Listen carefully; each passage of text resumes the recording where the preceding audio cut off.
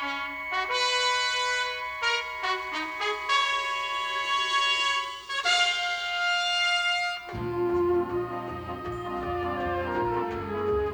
we go.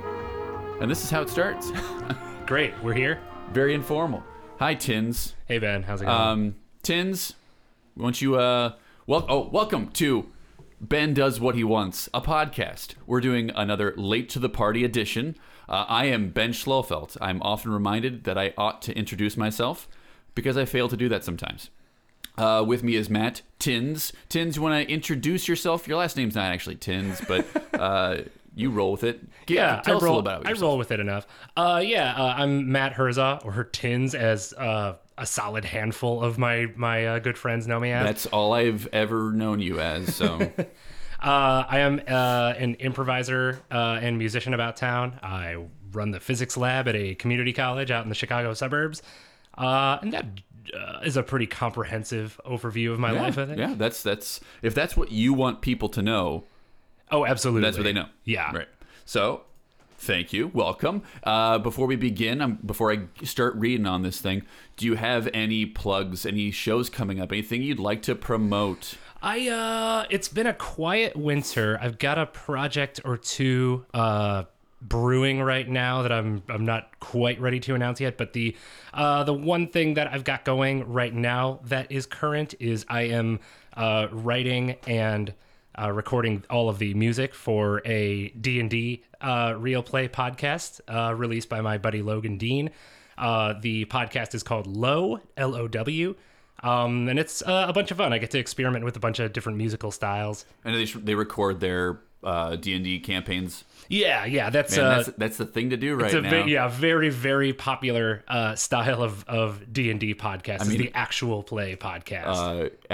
I think the episode will have been released before this one, but Brooklyn and I just played our first campaign not too long ago. That's right. And we recorded a good 3 hours of our first campaign. So, and it's actually very fun for me to listen to what we did. Helps me remember all the stuff that I so easily would have forgotten otherwise. But I think it's just a strange thing it feels like Twitch when people like watch people play games or like people listen to other people play D&D. It seems like this. I would rather be playing the game. Sure. I'd rather be, or in the other case, playing the game, but some people really enjoy it. There's a market for it. And shrug, who am I to say if people are making money off this stuff? I mean, it's an improv exercise, basically. Absolutely. There's certainly a market for people that want to watch people improvise. And if you can put a weird set of rules on it and give everyone a goofy character and have them roll with it, all the better. And it really encouraged me to lean into a voice. Because I can imagine playing the game without a microphone and just kind of like, I'm my character voice. This is it. And this is my normal voice. But I really want to put on a show because I know I'd like to think that people are going to listen to it.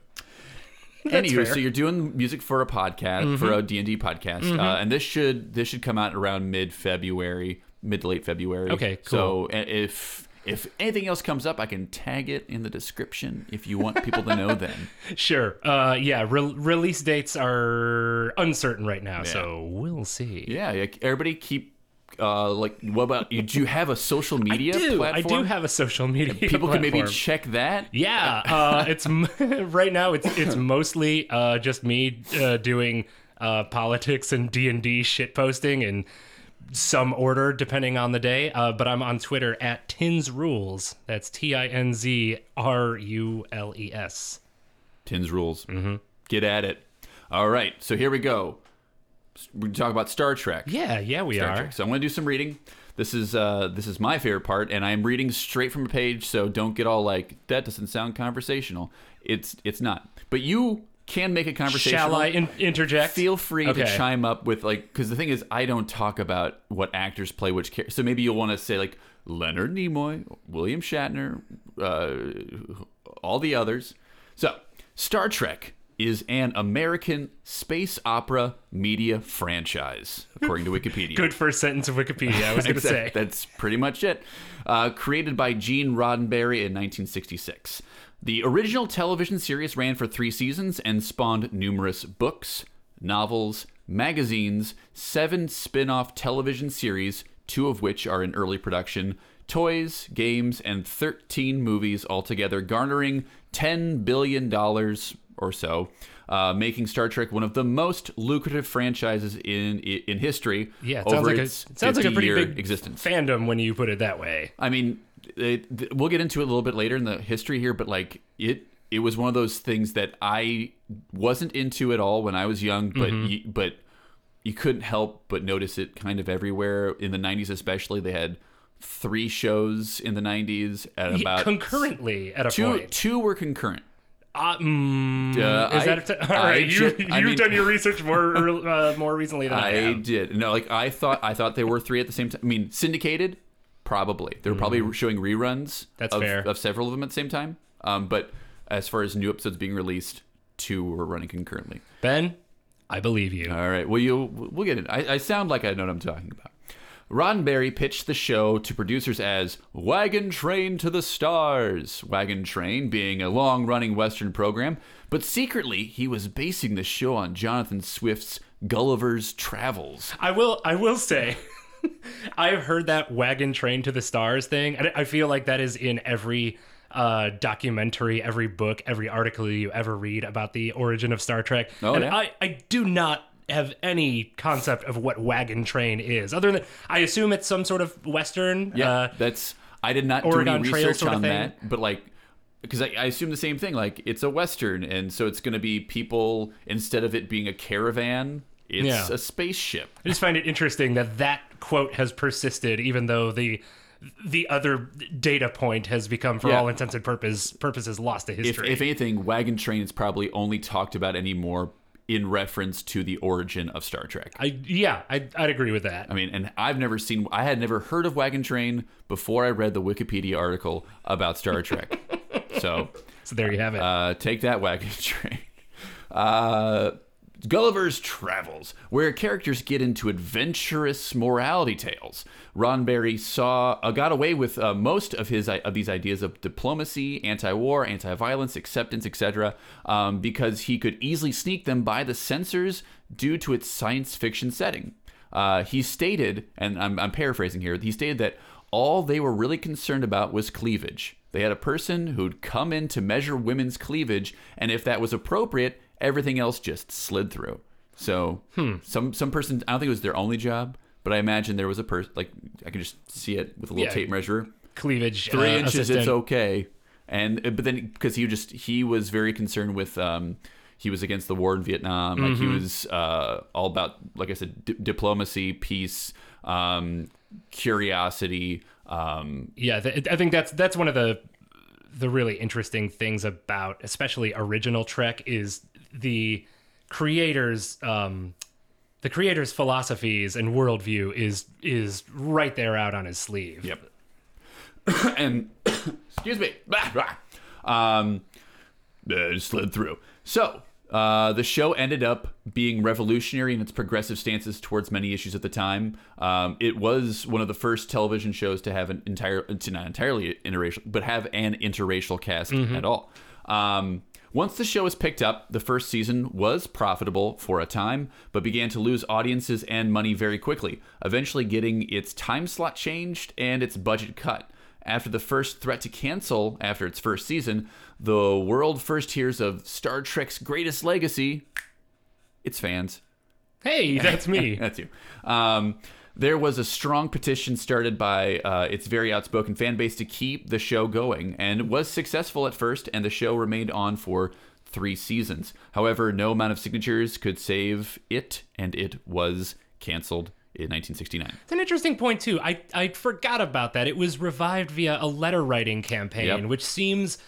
It seems so antiquarian, so quaint. But now it's every popular show on TV now that gets canceled. It's basically revived in 24 hours. I mean, if it's Arrested revived Development, Community, like all these shows. 9-9. God, that's right. I forgot about that too, because that's on NBC now. It is. It's back and better than ever. Is it? Yeah, it's good. Really? It hasn't lost a beat. I've seen about 15 minutes of one episode. It's one of those shows like, It's there. I hear it's fine. Just never got into it. Oh man, And not out of like I don't like the show. Sure, I just yeah. never have started it. And I presume you have at least a passing familiarity with The Office and Parks and Rec. Oh yeah, I've seen all of Parks and Rec. I gave up on The Office after the fourth season, like most Probably people for the best, did. yeah. My wife Courtney and I are working through it again, and I think we may have just gotten to the 5th season. And we're prepared to be pretty bored with our second viewing. There was a time. I think the moment the whole will they won't they thing kind of started to fizzle out with Pam and who's his face? Yeah, Jim. Jim. Jimmy.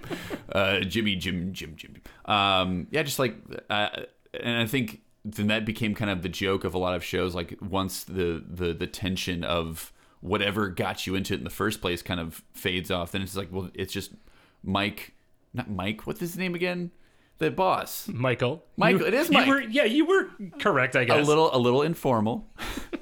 It just became like how outlandish were him and Dwight's antics, and how cringeworthy and how much you could stand. Like that's what it became to me. And just I'd say that's totally fair. And I would argue that Mike Schur's next show, Parks and Rec, figured out a lot of those problems and was able to course correct and understand that if a character arc or a relationship arc is going a certain way or is starting to wrap up, they've seen these things happen before, so they knew where the roadblocks and the pitfalls were. I do like looking at the arc of how the shows were honed from like the British Office to the American Office to Parks and Rec, and how I think they really nailed it with Parks and Rec. Well, and it does the exact same from Parks and Rec to Brooklyn Nine-Nine. It does a kind of a similar thing of kind of evolving that genre. Is it the same showrunner? Yeah, I didn't know that. or show creator. I forget exactly what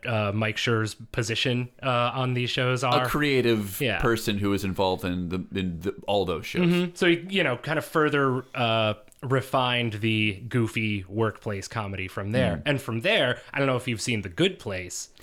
We've started The Good Place. Okay, everybody will not shut up about The Good Place. Yeah, well, that's because it's a very good show, man. Apparently, I just need to watch like 5 episodes to really get into it or something like that. But it does sort of loop back to Star Trek, just in the idea that a creator was able to do multiple shows, not necessarily in the exact same universe like Star Trek, but to be able to have a few shows on the air sometimes at the same time. Yeah.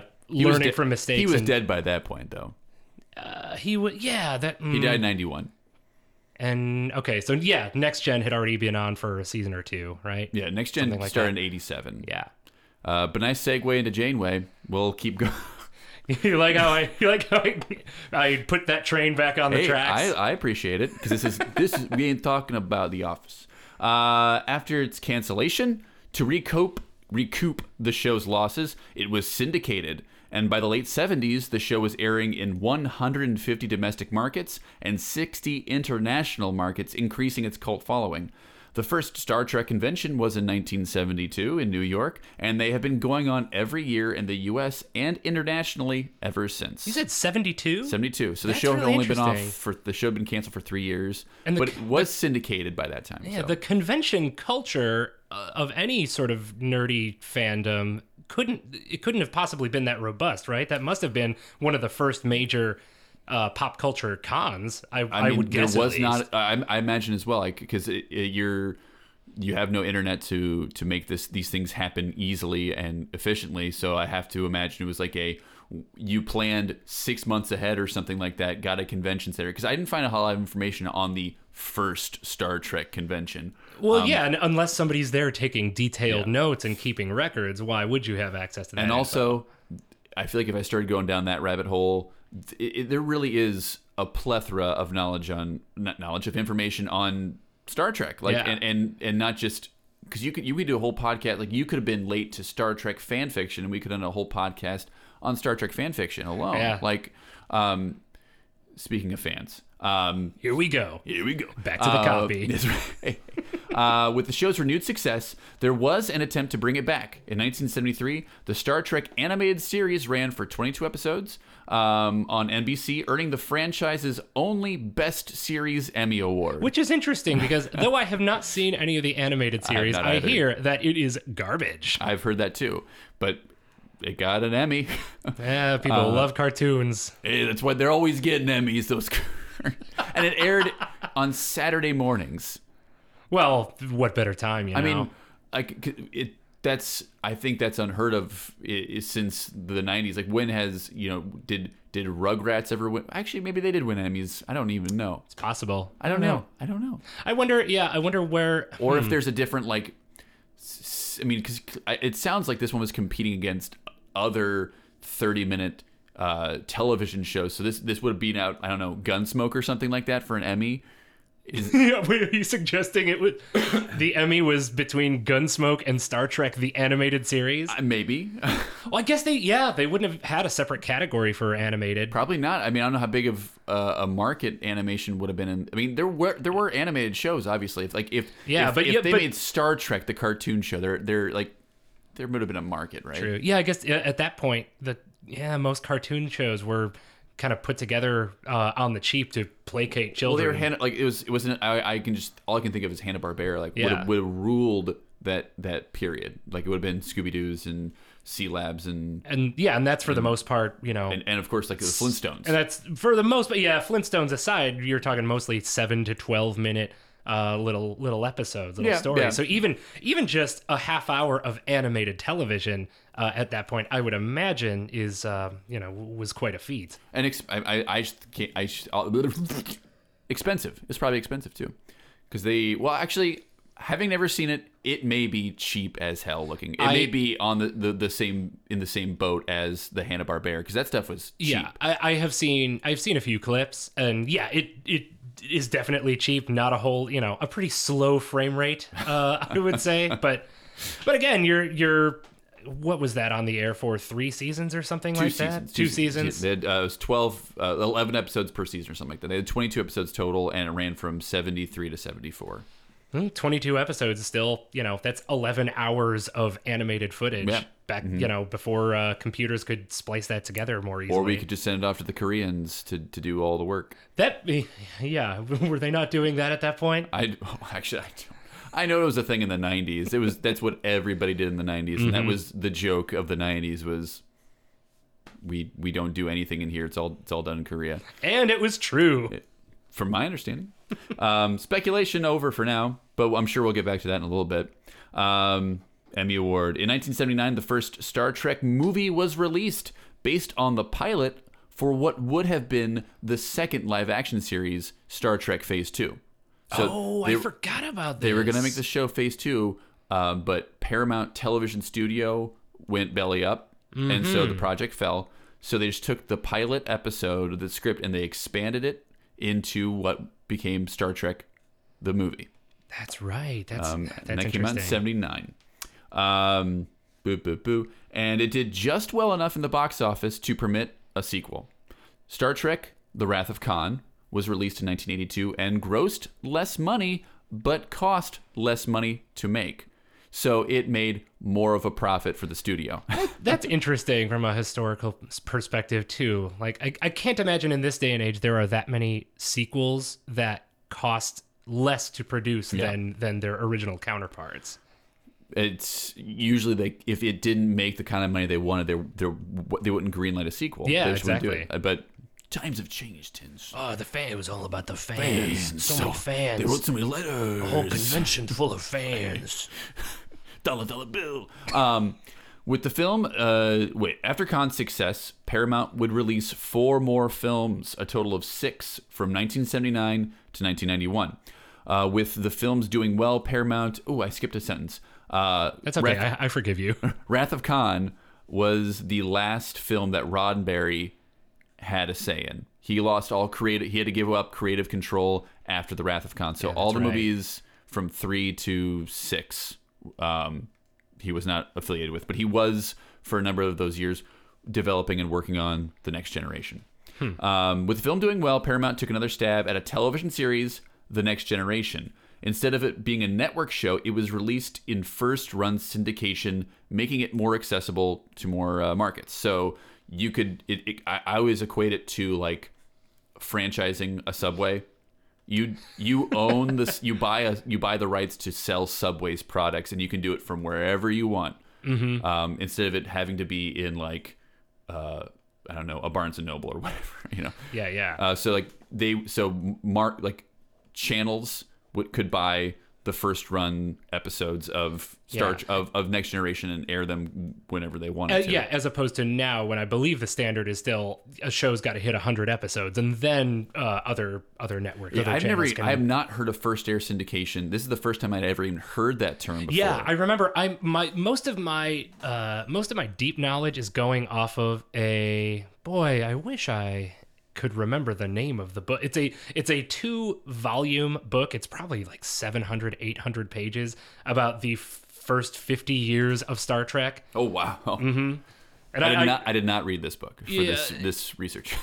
I read in the second volume. I read up to the second volume, up through about halfway through Voyager, which is currently where I am stalled in my grand watch of all Trek. There's a lot out there. It is daunting. I have been reading this and writing this, researching this, and it's probably why. So my sister's a big Trek head. You know, she goes to Riverside. They call them Trekkies. I did the research. I knew that, and I call them You're thinking of Star Wars. They call them warheads. Duh! Oh, I'm an idiot. The Next Generation was so successful, it spawned an early spin-off in 1993, Deep Space Nine. Mm-hmm. While it was never as popular as The Next Generation, or TNG is what I'm going to be calling it from now. That's fine. It did well enough to last 7 seasons. Of course, TNG also lasted for 7 seasons. So take that as you will. Shortly after TNG ended, Paramount released Voyager, this time on a network, UPN, which was the United Paramount Network. Right, it was on a totally different network. How wild is that there were different shows within the same universe, sharing a lot of the creative team, in some cases, a lot of the writers and directors and actors. Whatnot. Yeah, and taking them to completely different networks. That's wild. Again, something I could never in a million years contemplate happening today. No, I mean, you would, like... Actually, they kind of still are doing that with Star Trek. I'll get to that in a little bit. All right. Yeah, but UPN, and it was, the Voyager was UPN's flagship program. Like, they were starting this network, and that was going to be their moneymaker. Voyager was going to bring all the money in. How'd that go for them? I mean... How are they doing? Well, not great now, but at the time, like... Star Trek reached peak saturation in the mid-90s with 2 concurrent TV shows, which was Voyager and Deep Space Nine. Yeah. And 3 out of the 4 Next Generation movies released in 94, 96, and 98. That's a lot of work in the 90s. That's a ton of Star Trek in the 90s. At this point, and actually earlier than this, even in the 80s, Paramount had been calling Star Trek the quote-unquote the franchise. It was their moneymaker. Since it was their greatest money-making asset and funded nearly all of their other projects for over a decade. Like, they would, when they were low on money, it sounds like they would just release a Star Trek movie. Jeez. And that would, I guess, make enough money for them. Even though I do not associate Star Trek at all with money-making. With profitability. Yeah, like, even though it clearly has done well. Like, and... just because I wasn't buying the merch or watching the shows, a lot of people were. Yeah, and again, I have no frame of reference as to it's just as baffling to me because I didn't get into this throughout my entire childhood. Nobody I knew was a Trekkie. Like my one of my best friends when I was growing up, his mom was a bit of a Trekkie, and so like I had this passing familiarity with the idea of it, and also we didn't live that far from Riverside, Iowa, which is where Captain James T. Kirk was born. Oh, I see. So there's a big Trek Fest is there every year. That makes sense. It's a big deal for a lot of people in Eastern Iowa, I guess. So Voyager lasted 7 seasons as well. Mm-hmm. And after that, we have Enterprise, a prequel to the original series. And like the original series, did not do well and required fan intervention to save it. And like the animated series, I have not seen it, though I hear it is bad. That's the Scott Bakula one, right? Yeah, it is. Yeah, he ruined the franchise, according to Futurama. That's right. Once again, that only helped for so long. Enterprise was canceled in 2005, ending Star Trek's 18-year run on television. That's crazy. Yeah, it's pretty impressive. Mm-hmm. And then, for a long time, nothing happened. Until the J.J. Abrams, he rebooted the franchise in 2007. Paramount had approached him. Though many attempts were made before that, including Babylon 5 creator Michael Straczynski and director Bryan Singer, had all approached Paramount like, we should bring Star Trek back. And they weren't successful. However, Paramount was more keen to let the show be reinvented by JJ, and he had a couple writing partners who aren't as famous. So you look them up. Yeah, put in the work. You know you want to. In May 2009, the 11th Star Trek film was released, simply titled Star Trek. This film and its sequels are set prior to the original series, though in a different timeline called the Kevlin timeline. That is why I don't think it was until Star Trek: Into Darkness that I realized that this was not merely a hard reboot, but technically like a splintering off into a parallel universe, which totally makes sense. That's an on-brand Star Trek thing to do. It's just it's a ballsy move. I mean, it paid off, like a lot. Yeah. So because we'll talk more about, like, this gave the new release freedom from the rest of the canonical franchise works. The film was a commercial and critical success, and adjusting for inflation, had the highest box office gross of any Star Trek film up to that point. And actually, still since then, like the two sequels did not make as much money as Star Trek. Oh, no kidding! Into Darkness didn't beat the box office. No, it did not. It did fine, but it did not beat the original. They released two more in the Kevlin timeline: Star Trek Into Darkness and Star Trek Beyond. Currently, Star Trek Discovery is running on CBS's subscription platform, and it was the subscription platform was relying heavily on the popularity of Star Trek Discovery to really boost the profitability of the CBS subscription service, which I guess is like CBS's Netflix or CBS All Access. Well, I'll tell you, yeah. It ain't working on me. You're not paying for that? Not currently. I'm not paying $7.99 a month for a single show, which is how I look at it. Yeah, because what else is CBS? In general, I don't think it's really our demographic. Of Everybody Loves Raymond. Yeah, Big Bang is on it. Oof. Sorry, I don't like that show. I don't care for that show either. Ooh, we're rebels. I guess. So currently started. Okay, CBS is. There are 3 Star Trek projects in the works too. Picard, which is just Captain Picard's adventures 20 years after The Next Generation. What? That's in the works. TV or film? Or it's do you know? Television. Huh. It's one of those things that's floating around. It's in pre-production, and they got Patrick Stewart on board for it apparently. Again, this is all on Wikipedia. Kidding. Like, I imagine it'll be a short series, probably something like that. Lower Decks, which is an adult animated comedy created by Mike McMahon, who is one of the head writers for Rick and Morty. So they're working on that show right now. Oh, that's too. interesting. Yeah. So the show focuses on a crew of the least successful ship in Starfleet.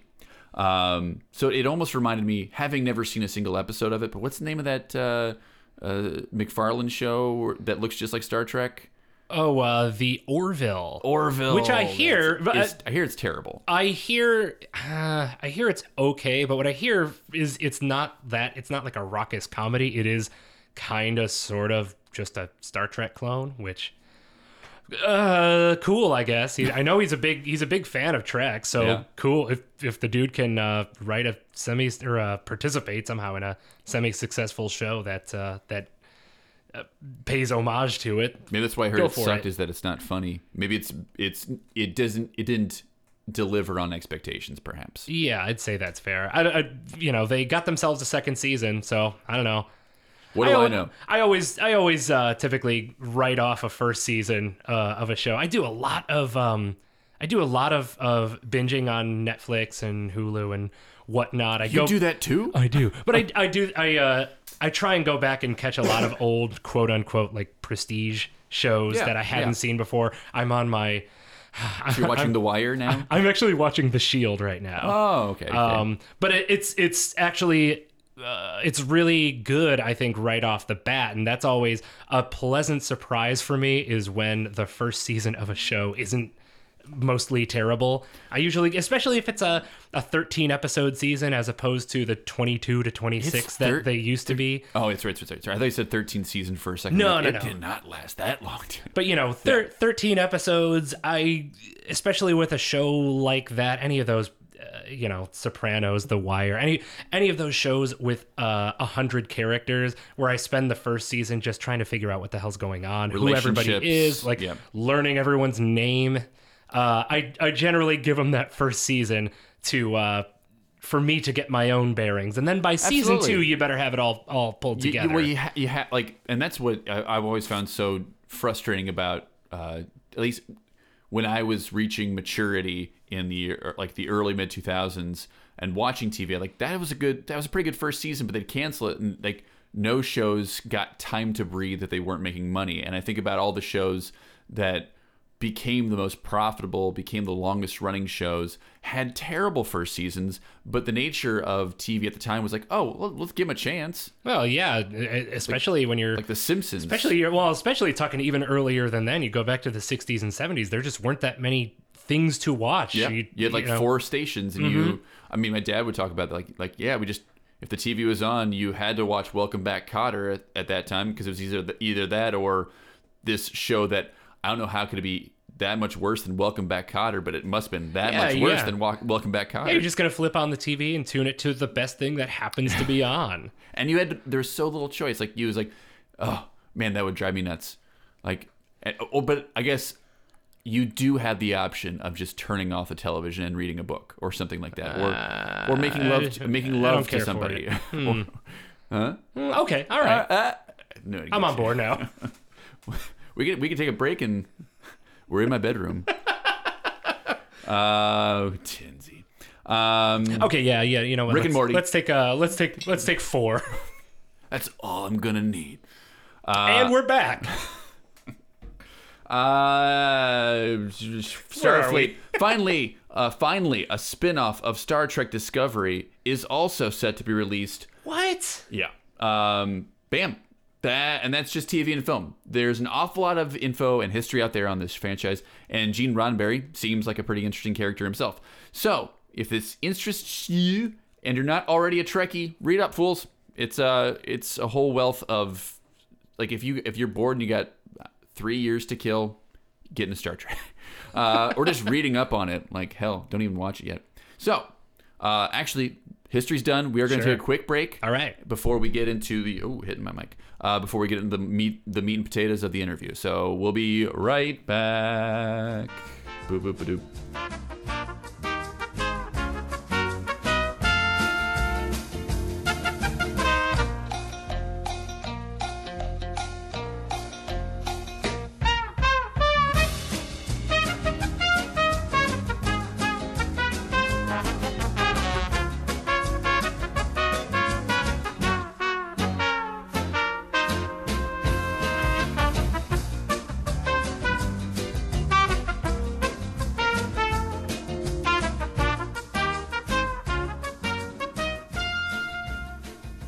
And we're back into it. All right. Good break. Yep. So you all would have heard some Spanish Flea. Mm-hmm. Okay. So before we get into some of the meatier questions, first thing, you have not, we've already talked, you have not watched all of Star Trek. I have not, no. So what have you consumed up to this point? So I've actually not seen all that much of the original series. I started catching it about the original series. I think I tried getting into about 4 years ago, maybe 5. Got about 6 or 7 episodes in, just sort of starting from episode 1 and going straight through. And I don't think they were quite ready for the hour-long format. So it just didn't hold my attention. So I kind of abandoned it for a year or two, and I picked up around Next Generation. I watched Next Gen all the way through, watched Deep Space Nine all the way through. I've seen about the first 4 seasons of Voyager or so. I've seen most of the movies. I've seen the original movies. I've seen 1 through 4. I may have seen 5 and 6 at some point, as a kid or in college or something. And I've seen all 3 of the newer movies. And I have not seen Discovery at all. I'm interested.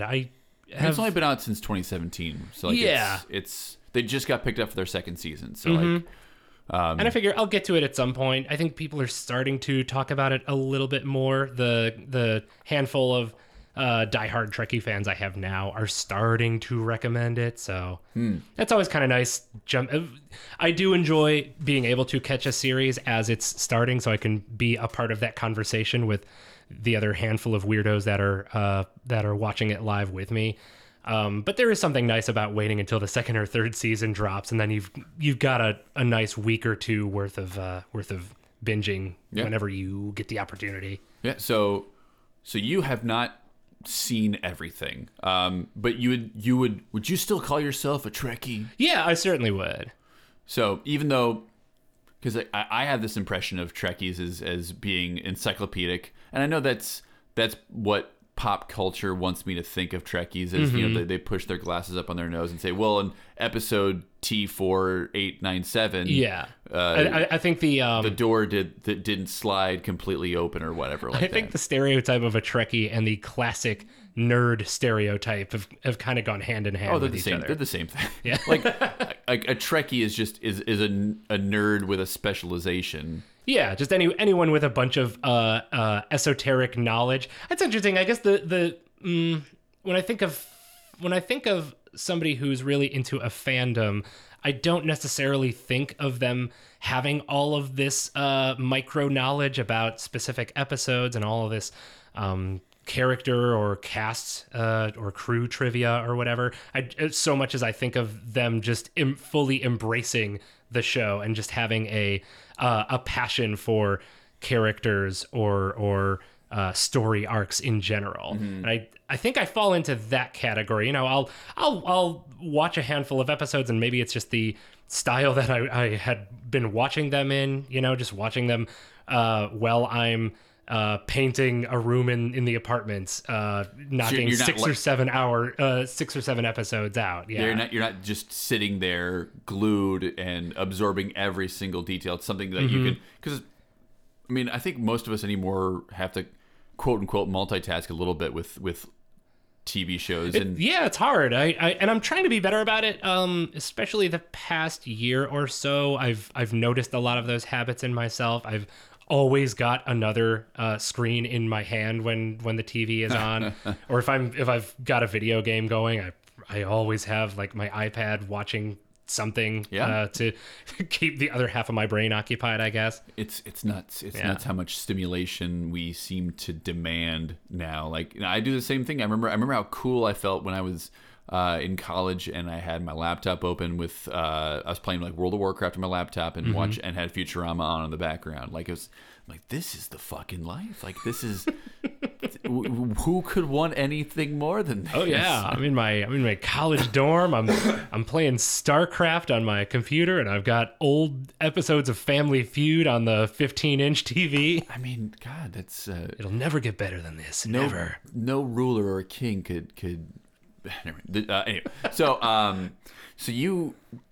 you're not you're saying that you're the type of person to get into the minutia of because that is certainly a stereotype, and a pretty negative stereotype of the nerd culture who enjoy the show. Because that's the same reason I would get into Star Trek, is like, if it has compelling characters, if it has decent narratives and has an arc that is entertaining and interesting, like, then, and it's just TV show. Like, it's, and I'll certainly look up. I'll certainly seek out more information. During the break, I looked up the name of that book, the 50-year oral history of Star Trek. It's called The 50-Year Mission. I highly recommend at least the first volume and a half of it. The second half of the second volume might be dog shit. Who knows? Yeah, lost the thread. Yeah, I think it's also a it is a pitfall of sort of where we are as far as how we experience television now too. Film too a little bit, but especially TV having entire seasons just washing over us as we're doing other things, or even if we're paying full attention to them. Like I do not memorize like any of the script that comes my way. It'll enter one ear. I'll enjoy the hell out of it, and then the next day I'll be like, I love the broad strokes of that episode. I love that character's emotional beat. But I'll be damned if I can accurately spout back 6 lines from that episode. I've just had that problem, I think, since I've gotten older. Like, I think that's it too. Ooh, a virus and threat protection. You know what that means, listeners. Ba-da-doom. Because I watched The Simpsons a lot when I was a kid, and that stuff sticks in my brain. Oh yeah, still got it. Like encyclopedically. Mm-hmm. But Futurama, not as much. Like, I can quote it the same, but I can't just pull out or what. And I know it has to do with me being young and very impressionable, and I'm just absorbing all of this information.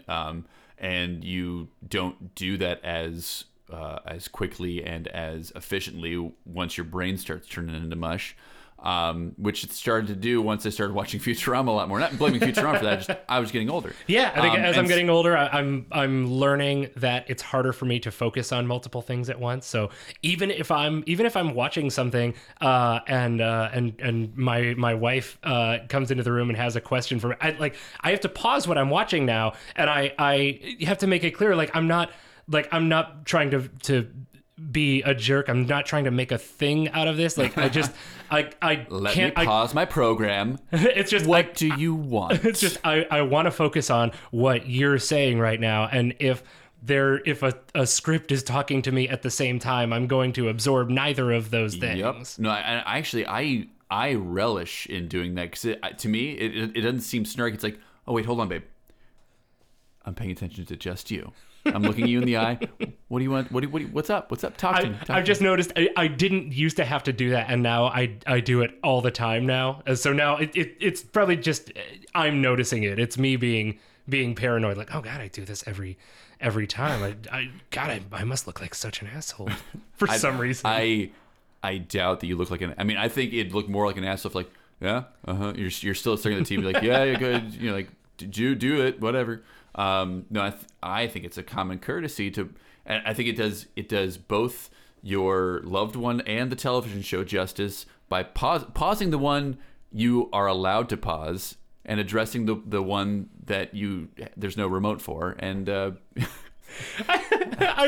would maybe put it slightly differently, but I think I hit the nail right on the head with that. You can't pause. Right. You can't pause your wife. This ain't Click. Academy Award nominated film. No, wait. Academy Award winning film, Click. Ew, really? Yeah, for makeup. Oh. Do you remember how adequate his fat old makeup was at the end of the movie? That was adequate. You know what? That was really, really adequate. Yeah. Academy Award worthy makeup. Good for them. It blew my mind. Speaking of Academy Awards, the first. They had not won any Academy Awards until the reboot. Their first Academy Awards were all for technical awards. Yeah, but for sure. They had not won any Academy Awards until the reboot. Yeah, that makes sense. Sci-fi still has kind of a hard time being taken seriously as a medium, but certainly back then it's a fun escape. It's not. It is not a serious art form. Well, unless you have things, there has to be that balance, because they mentioned in the research, the popularity of Close Encounters and Star Wars not that Star Wars is like we go to it like, oh man, that's like Godfather in space. It's it's still escapist. But Close Encounters was taken very seriously as a dramatic motion picture that also had a lot of sci-fi elements in it. Yeah. I mean, I can't recall if it won Best Picture, but it was certainly nominated for Best Picture. Yeah, for sure. And it was commercially successful and critically successful. And it's things like that, and they are rare. E.T., another Spielberg film, but E.T. in the same ballpark as that. And every time you have a film like that, it gets seen as a little bit more acceptable and respectable in the eyes of the mainstream viewer. Yeah.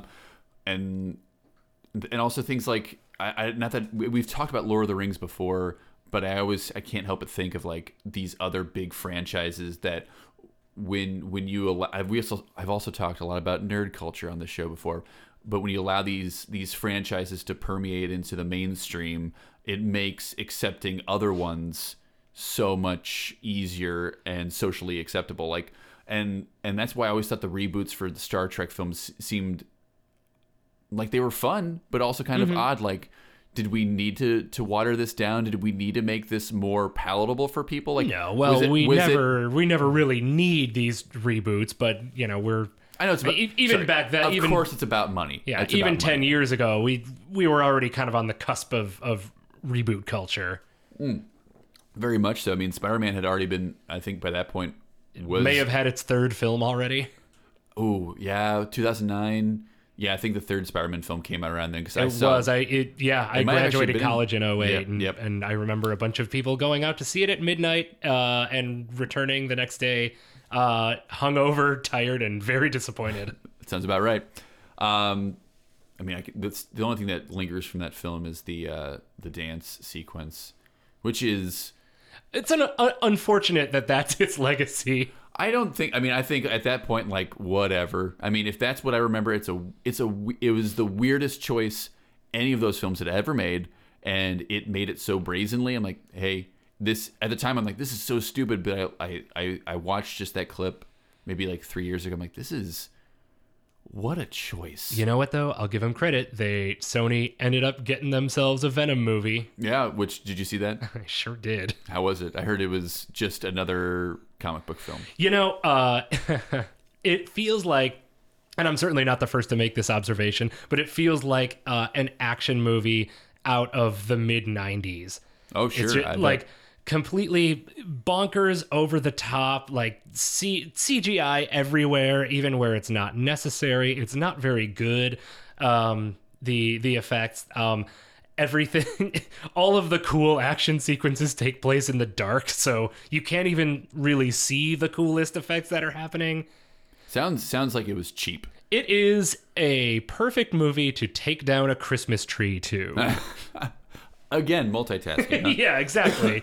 I mean, it just feels so dang efficient, though. It feels like I consumed this piece of art, quote unquote art, while I did this thing. Like I made dinner while I watched Planet Earth. Do you separate your movies and shows that you watch into those kinds of, even if you don't explicitly place them into tiers or categories, do you have those shows that are like, okay, this one I'm glued to the screen, I'm comfy, I've got a snack, I've got a beverage, and I am here for the entire hour, versus you're making dinner shows or you're absolutely like there's of course absolutely like, and I if I'm watching it for the first time, odds are I'm gonna sit and watch it. Like it's very difficult for me to have, like, I couldn't have Venom on for the first time and disassemble a Christmas tree. I'd put on a TV show that I've watched 100 times as background music.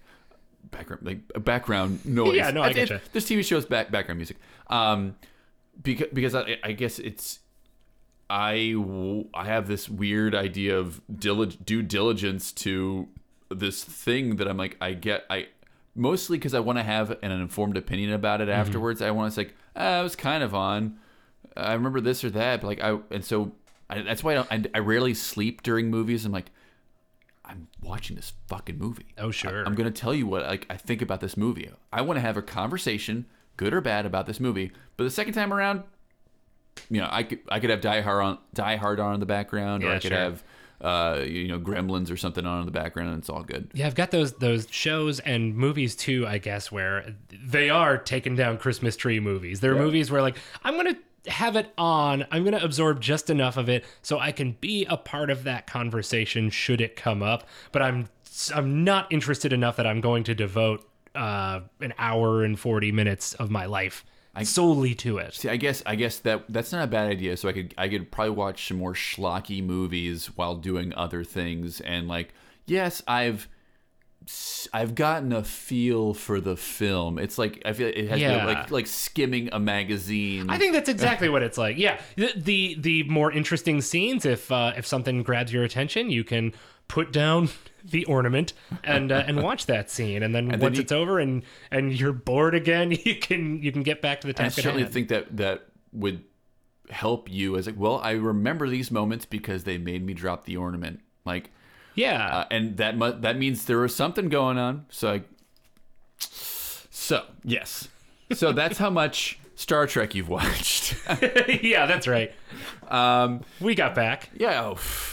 So that being said, what you got into this is probably the most delayed late to the party. You got into this a couple years ago. Yeah, probably as far as I would consider my next gen watch, my official I'm on board, I am in the party now, and that was probably that would have been probably age 28, 29. Okay. So, yeah, I guess maybe 2015 is probably about when I started it. So that's still, like, that's obviously in your life, assuming you don't die tomorrow, but it's late in your relative life. Sure. And considering I've met some of your friends, and, like, I've met the people you hang. Considering the company you keep, it does strike me as, like, why did you wait so long, Tins? I think it's weird. For as much as you typically think about or thought about, at least, people either being Star Wars fans or Star Trek fans. At least that's what I heard all through childhood and probably through college, really. I didn't even get to Star Wars until probably age, 13 or 14. So not terribly late to the party. But my parents are not sci-fi people at all. Are they movie people? Are they? They are. They are about as they like movies. That Sai said enough. They are about as mainstream in their pop culture absorption as you can get. They like to go out to movies. They like to watch TV. But they're not. They're not online on Metacritic and Rotten Tomatoes and stuff, looking for what they should be watching, looking for what they might have the best time with. Dear, this one sounds good. There's a showing in 5 minutes. Should we go out there? The new Tom Cruise flick is going on. I don't know why your dad is John Wayne. They and my dad. I think he has always told it to me as he doesn't like sci-fi or fantasy because he doesn't like stuff where you make up the rules as you go along. And I try to tell them that's not a fair assessment. That is not. In fact, a lot of them work too hard. Yeah. If you ask me, at world building. Mm-hmm. Like, Tolkien is notorious for the minute details in the languages and in the relationships. And I think, honestly, that is one of his most hated franchises of all. I distinctly remember I took him, for whatever reason, he said yes. I took him to see Return of the King in the theaters. He had not seen the first two films. And he will not let the Eagles returning to save the day. I still hear about it every third or fourth time we hang out as an example of why he can't stand fantasy. And the same basically applies to sci-fi. I try and push more sci-fi on him than fantasy because I think I'm more of a fan in general of the type of sci-fi where you could plausibly see humanity being in the next 50 years, 100 years, 200, stuff where you could see the connective tissue from today to the universe of the show. Well, I mean, that's the great thing about sci-fi, but I'm going to go back just a second. I want to talk By all about means. that. I also don't like the Eagles saving the day. That just to me that is a Deus Ex Machina bullshit. I'm not a fan. You're not wrong. It is Deus Ex Machina bullshit. Does it ruin your enjoyment of the rest of the movie? Not necessarily, but I also expect that. Like there is a reason there's this term for like, well, we got to end this thing somehow. So I guess there's a machine that comes from heaven that saves everybody. Yeah. You know, like that's why that term exists. Is like it's the functionality of like the artifice of film is that it's not real, and like so you have to suspend your like. Yeah, you gotta suspend your disbelief. Like, no, there also aren't magic creatures, and like, so like, it's one of those threads you start pulling at. Like, I don't like it narratively speaking because it seems cheap. But I also wouldn't say that all fantasy is bad because the Eagles and Lord of the Rings swoop in and save the day. Like, there's a lot of great fantasy films, and I really like The Two Towers. I think it's a much better film.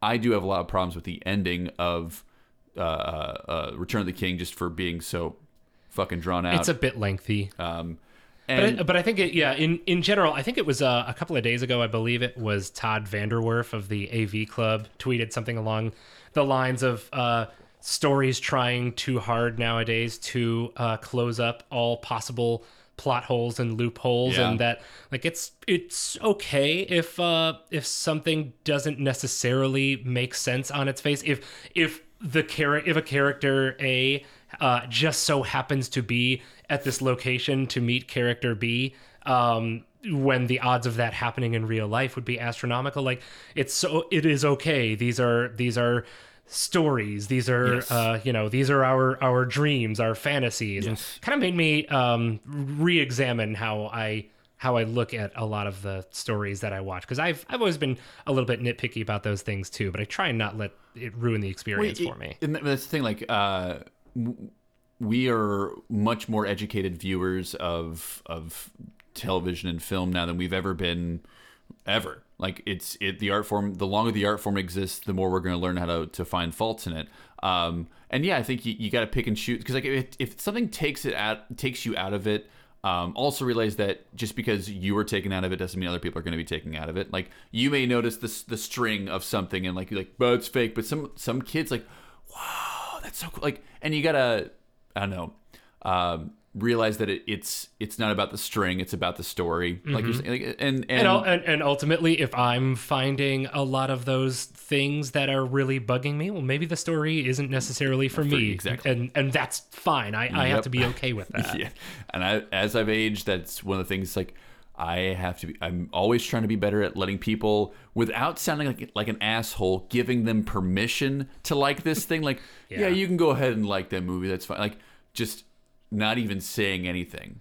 Like, because usually my opinions would be unsolicited and unwanted. And what do I get out of telling somebody that this movie they have loved for a bunch of years is dumb? Yeah. I struggle with that a lot with recent movie, stuff that my friends on Facebook or hanging out or whatever will talk about the season of TV they just watched, the movie they just watched, and I'm trying to figure out how to strike that balance between being able to provide the criticism that I feel about that thing and just letting people enjoy what they want to enjoy. Yep, it's and I guess I also know that I have certain groups of friends, certain people who like, oh man, when I see that my buddy, I'm like, I know that I can say all of the worst things about everything to him and just get all like this negative feelings I have about this TV show off my chest, and he was gonna like, yeah, I totally agree. That show fucking sucks. Yeah, know your audience. Yeah, exactly. And as long as you had that outlet,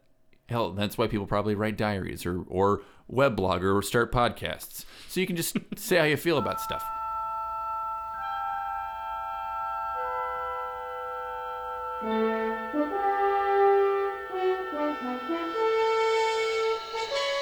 Star Trek. Too much to cover in one episode, it seems. Stay tuned next week to hear the thrilling conclusion. There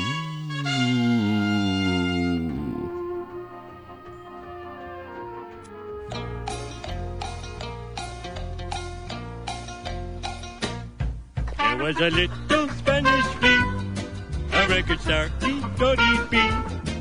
heard of singers like Beatles, the Chipmunks he seen on TV. Why not a little Spanish flea?